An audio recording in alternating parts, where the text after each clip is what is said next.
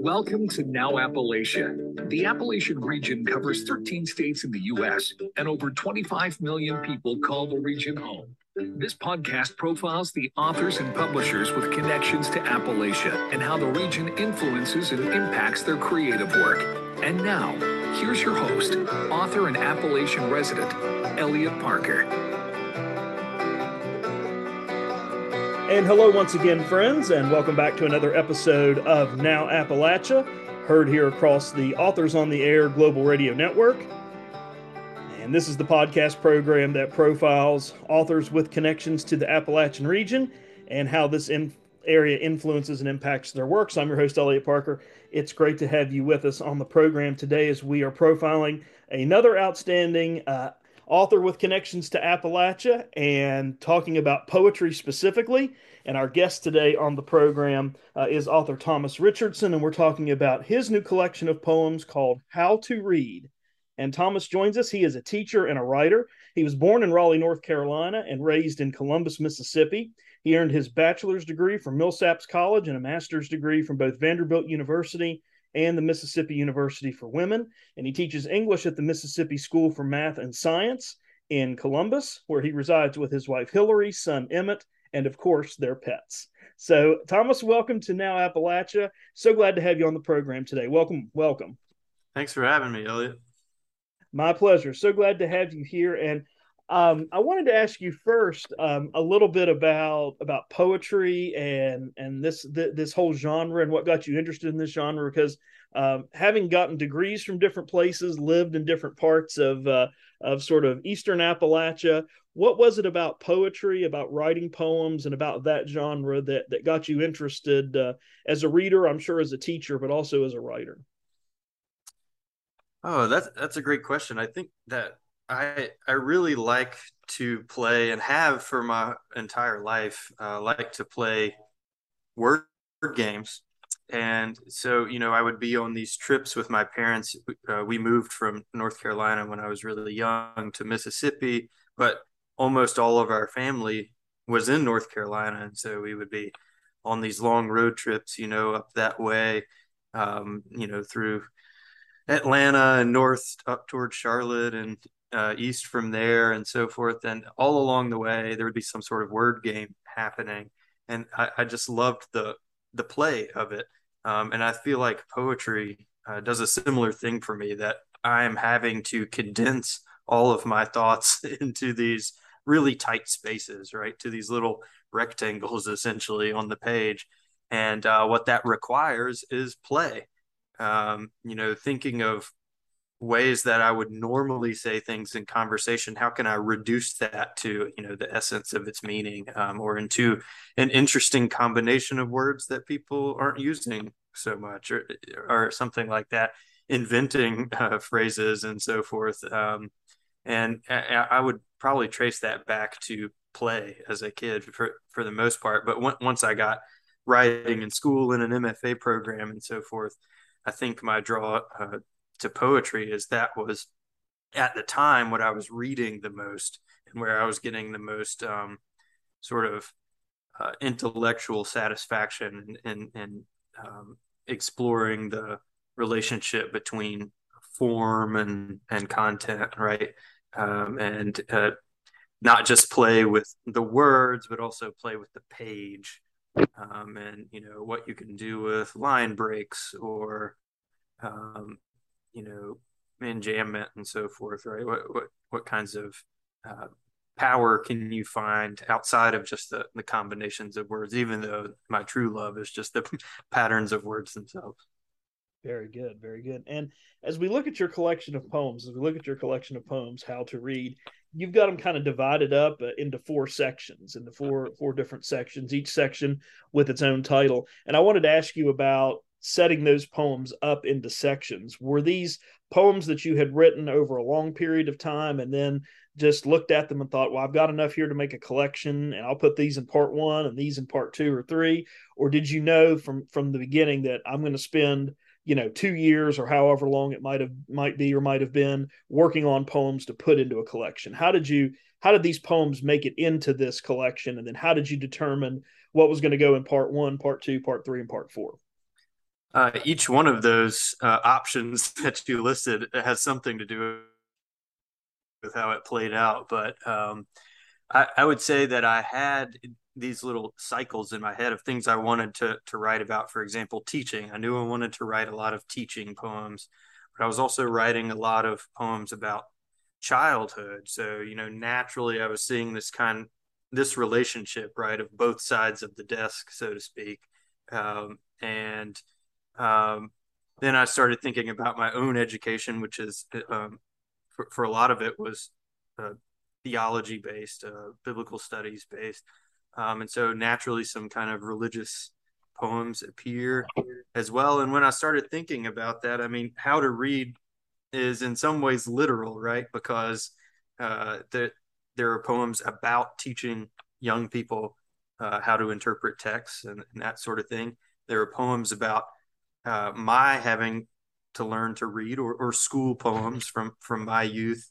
But then, later in the collection and really spread throughout, that how to read becomes a metaphor, right, for looking at the world around us and how our understanding of it changes as we get older or experience new things, experience tragedies, experience joys, experience parenthood, so forth.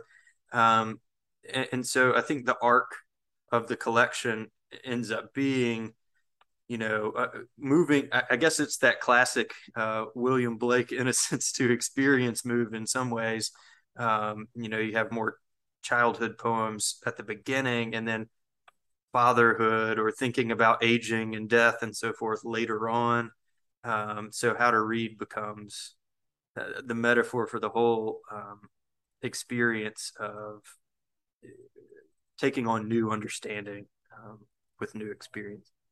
Very good. I love these poems because I found all of them in all sections to be really clever, humorous, very poignant in many ways. And I loved it because you were writing it from the perspective of someone who has roots and connections to Appalachia, who's lived in the South for a long time. And you're kind of giving the reader some perspective and insight into what it's like living here and to some of the values and mores that kind of guide our life, both in Appalachia and in the South. And I was wondering, as you were writing these poems, was it just something that kind of came out subconsciously when you were writing that these themes emerged, or did you realize that, or did you know kind of going in, I have a feeling this poem's going to deal with family, and this poem's going to deal with faith, and this poem's going to deal with something else? How was that process for you? Yeah, that's a fascinating way to look at it. I think probably some of it is subconscious, and other times I'm like, well, there's this thing that feels uniquely Southern that I want to write about. But, I think the South has some pretty distinct languages. If we're talking about learning how to read, they're learning languages too. And like you say, one of them, I think, for a lot of people in the South is um, Bible or Christianity. Even if you're not particularly a person of faith, it's just everywhere. And so the language with I cannot separate myself from that language that I've grown up in. Yeah, I've lived the entirety of my life in the South, and so that's my language, and it doesn't have to necessarily be a preachy type of religious language, just the language of scripture, of parables, of prophetic speeches and so forth. Those are just kind of there in the ether, And so if I'm breathing it in, that's what I'm gonna exhale as well. And I think that's true of other things, whether it's family gatherings with food. Food is another uh, potential language, love language, even in the South, right? And so, yeah, I don't know that some of it I think is conscious sometimes. Like I know, okay, when I'm writing a poem about that mentions a guy wearing a NASCAR hat or something, right? Like I know that that's a Southern thing. I'm aware of that when I'm writing it, but I think a lot of times some of the patterns that come out in my own language, what I think is my own language, is really just um, a biblical story that I read as a child or again as an adult, and just hearing those patterns of the cadences, of Old and New Testament and so forth. I think those pop out as well, not so consciously. Very good. I want to ask you about one poem. We'll talk about faith and how that works in your poetry here in just a minute with another one of your poems. But I wanted to ask you about another poem of yours that I really really liked. It's called "Inside and Out," and we get one of the things I loved about this poem is it starts with that second person you, which oftentimes we don't see in poetry, and certainly we as readers and when we're reading fiction and memoir, we really don't like that you second person because it kind of feels like the author is finger wagging at us to some degree, and in some ways we don't know who the you is necessarily that the writer is talking about. But in this case, you started your poem with you, and we get a sense that this person is unbuckling or unattaching a belt for what looks like it's going to be discipline, and we kind of move on from that, and we see some images of some fantastical images here that connect back to God in some way, sort of looking up towards the heavens. And a couple lines that I really liked. You write in that poem, "So where will I find the Father, and why that metaphor when no dad worth the title gets another chance after a Katrina and a Middle Passage and boxcars and plague and Sand Creek and Sandy Hook." And there were all those that just those words, just Sandy Hook and Katrina and plague and all of those things really brought back some really stark images to me. But one of the things I liked about the poem, though, is there is a sense of hope and there is a sense of something bright to come. And despite all of this, and I think that is for me a theme that I noticed in a lot of your poems, that there's a hopefulness to your poem. That there is light that is going to shine again, despite whatever happens in that particular poem. Can you talk a little bit about that thematically as a theme that I feel like I saw a lot in your work, but also how it kind of relates to Inside and Out? Because I really thought it stood out really strongly in that poem. Sure. Yeah, and thank you for what you said about that poem. I think that I could probably talk about this as being a Southern thing too, but one of the I just love juxtaposition, and I think being a Southerner naturally requires having two conflicting ideas in your head at one time, right? That this sort of in the South, for example, we always feel like we're being pulled back into some sort of toxic thing that we hope we had left behind, right? While just moving forward with all the beauty of the South that we want to hold on to.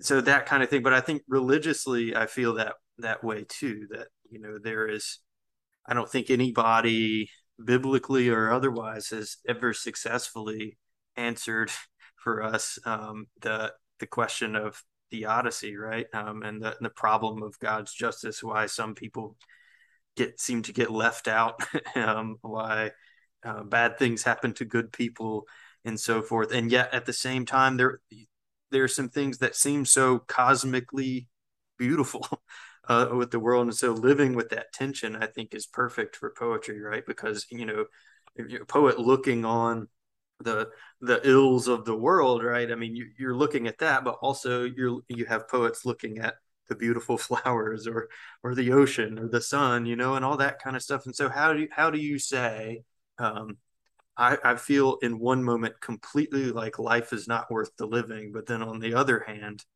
look at this, whatever this may be for a speaker of one of these poems. And so in Inside and Out, I think the speaker of the poem is taking some sort of imaginative leap. I've heard people talk about the belt buckle as discipline before, right? In which case you could say that the speaker's trying to get out of whatever I guess discipline is here and letting their mind wander.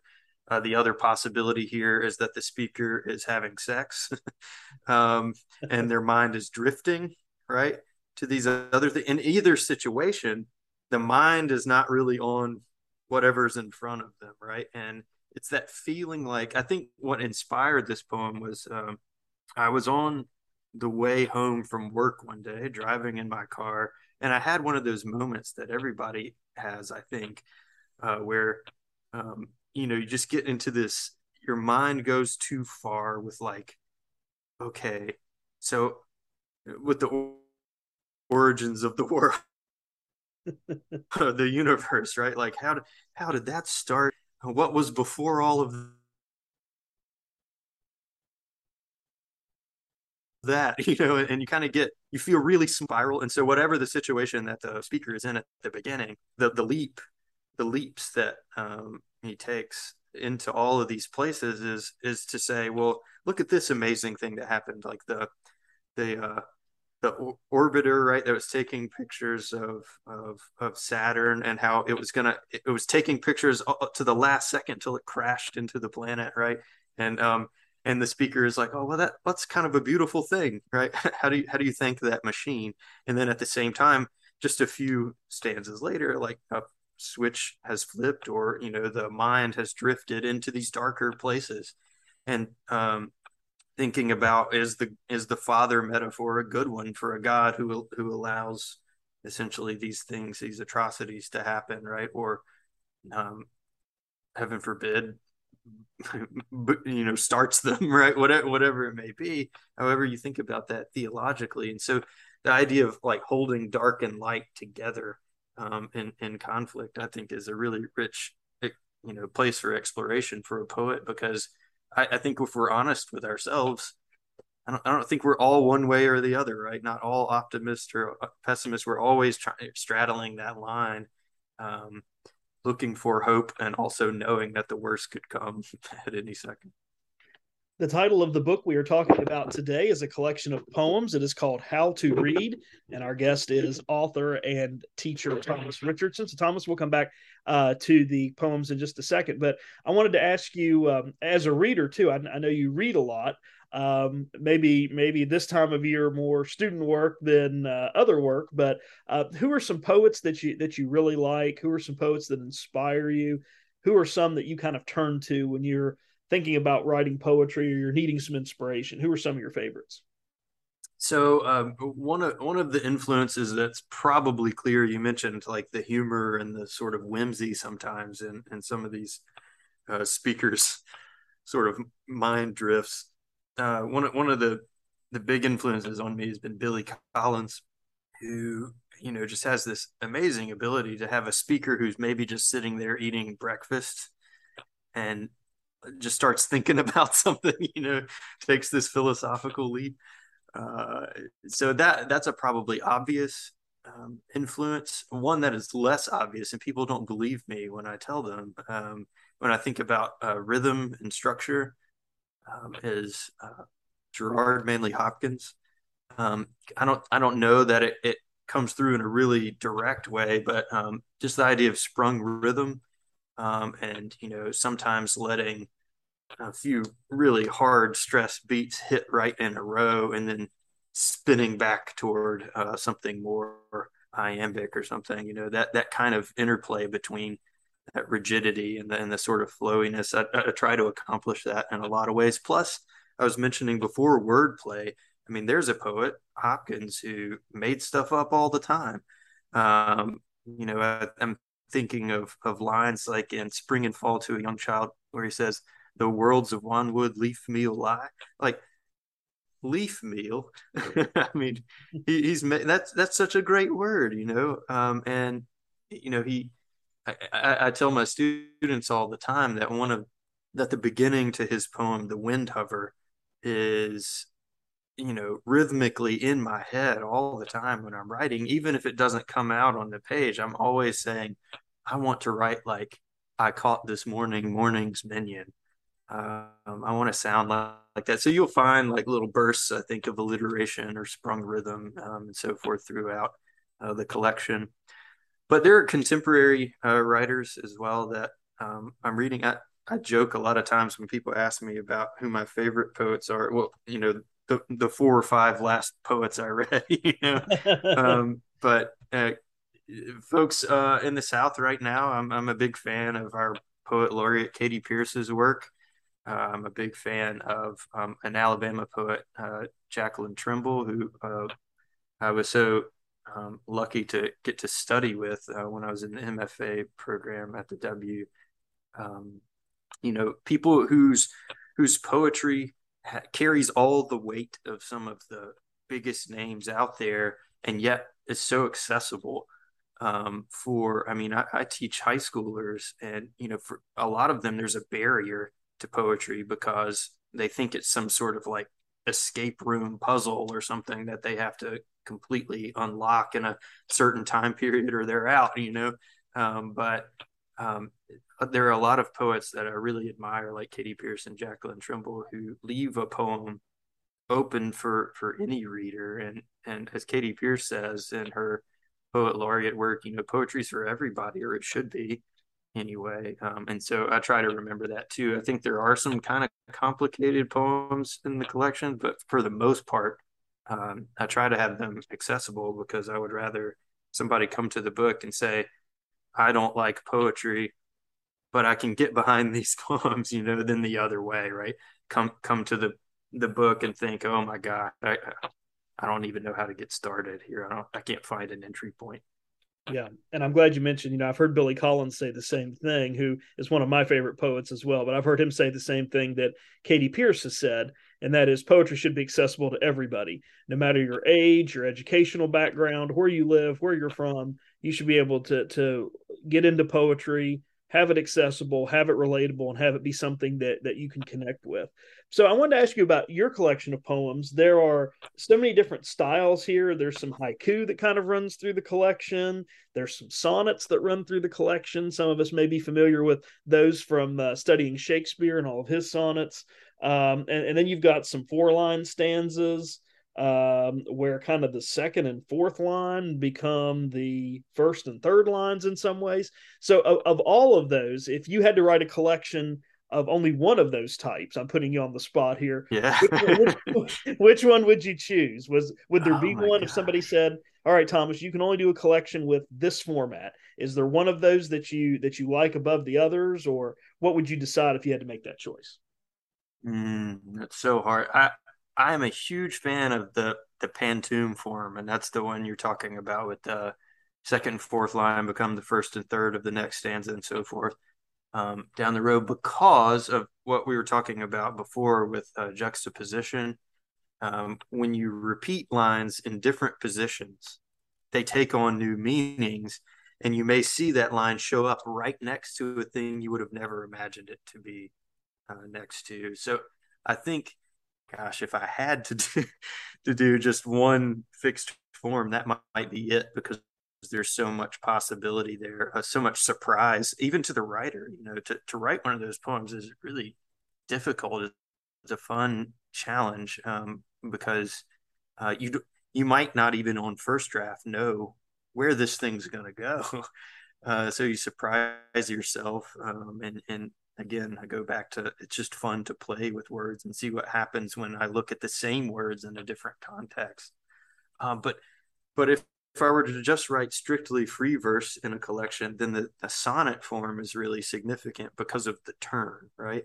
I would want a collection to at least have, even if it wasn't going to be in line 9 or line 13, I would want a moment where something shifts significantly. So gosh, I know I'm trying to have all the but yeah, I'll go Pantoum. I'll go Pantoum as the one if I had to pick one. Fair enough. And thanks for letting me put you on the spot Yeah. like that. I know that's like asking, who's your favorite child or what's your favorite pet of the Right. two. So I appreciate you letting me put you on the spot. Thomas Richardson's our guest here on Now Appalachia. The title of his new collection of poems is called How to Read. So Thomas, I wanted to go back to the poems for just a minute. We were talking earlier about faith and religion and how that is sort of ingrained in Appalachian culture and in the South, and how it just kind of bleeds over from both of those parts of the country.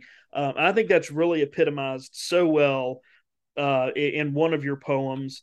It's called How to Read a Red Letter Bible. To me, that is a poem about faith, about family, and about mourning. And I know you and I were talking before we talking a little bit before we started our interview today.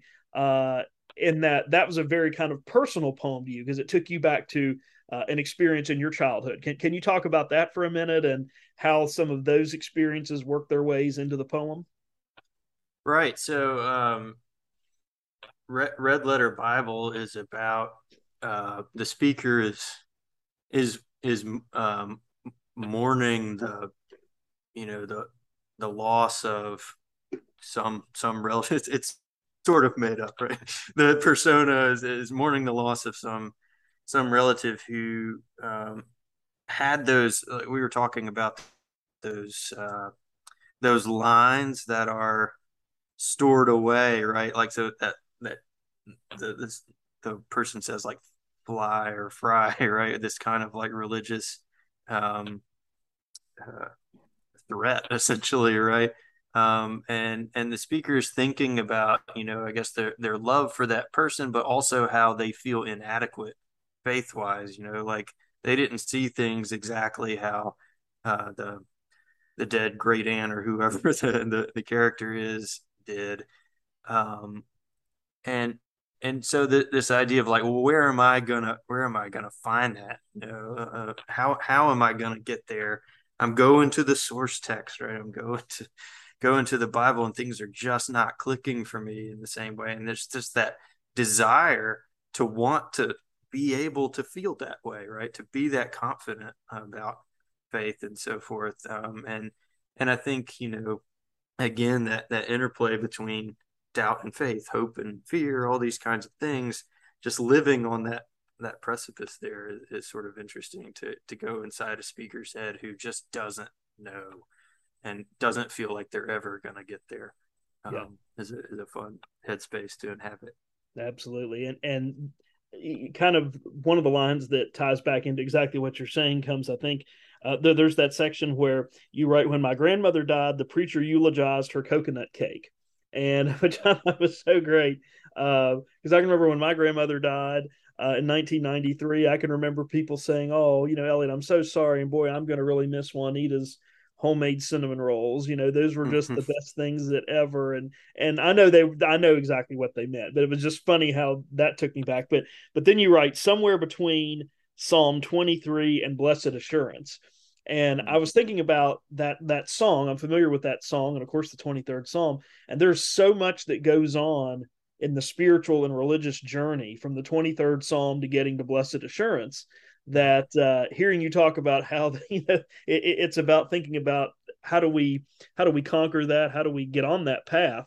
That is a path that is fraught with all kinds of challenges, and depending on how you do it, could be a very narrow path as you're trying to get from the 23rd Psalm to Blessed Assurance.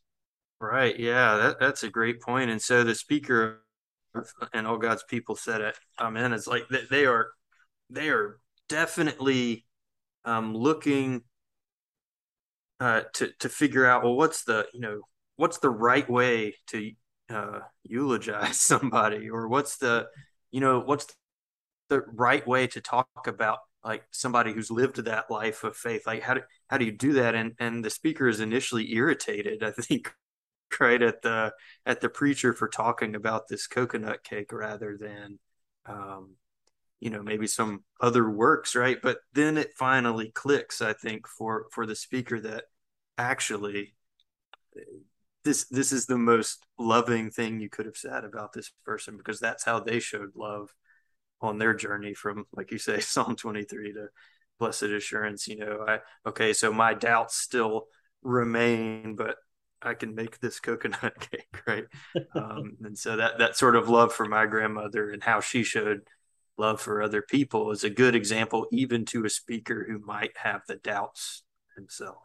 Right? Very good. Excellent. Very well said. So we're going to let you read in just a minute, Thomas, a poem from your collection. But I wanted to ask you first, before we get to that, if anyone wants to get in contact with you, if they want to follow you on social media or reach out to you to talk to you more about your poetry collection or anything else that you're working on, where can they find you? How can they get in contact with you, first of all? And then secondly, where can they get copies of How to Read? Great. Okay. So I am on social media. But I am not super active on the ones that you would expect somebody trying to promote their work would be. For example, I'm more active on Facebook, I suppose, because that you know, family members and so forth are on that one.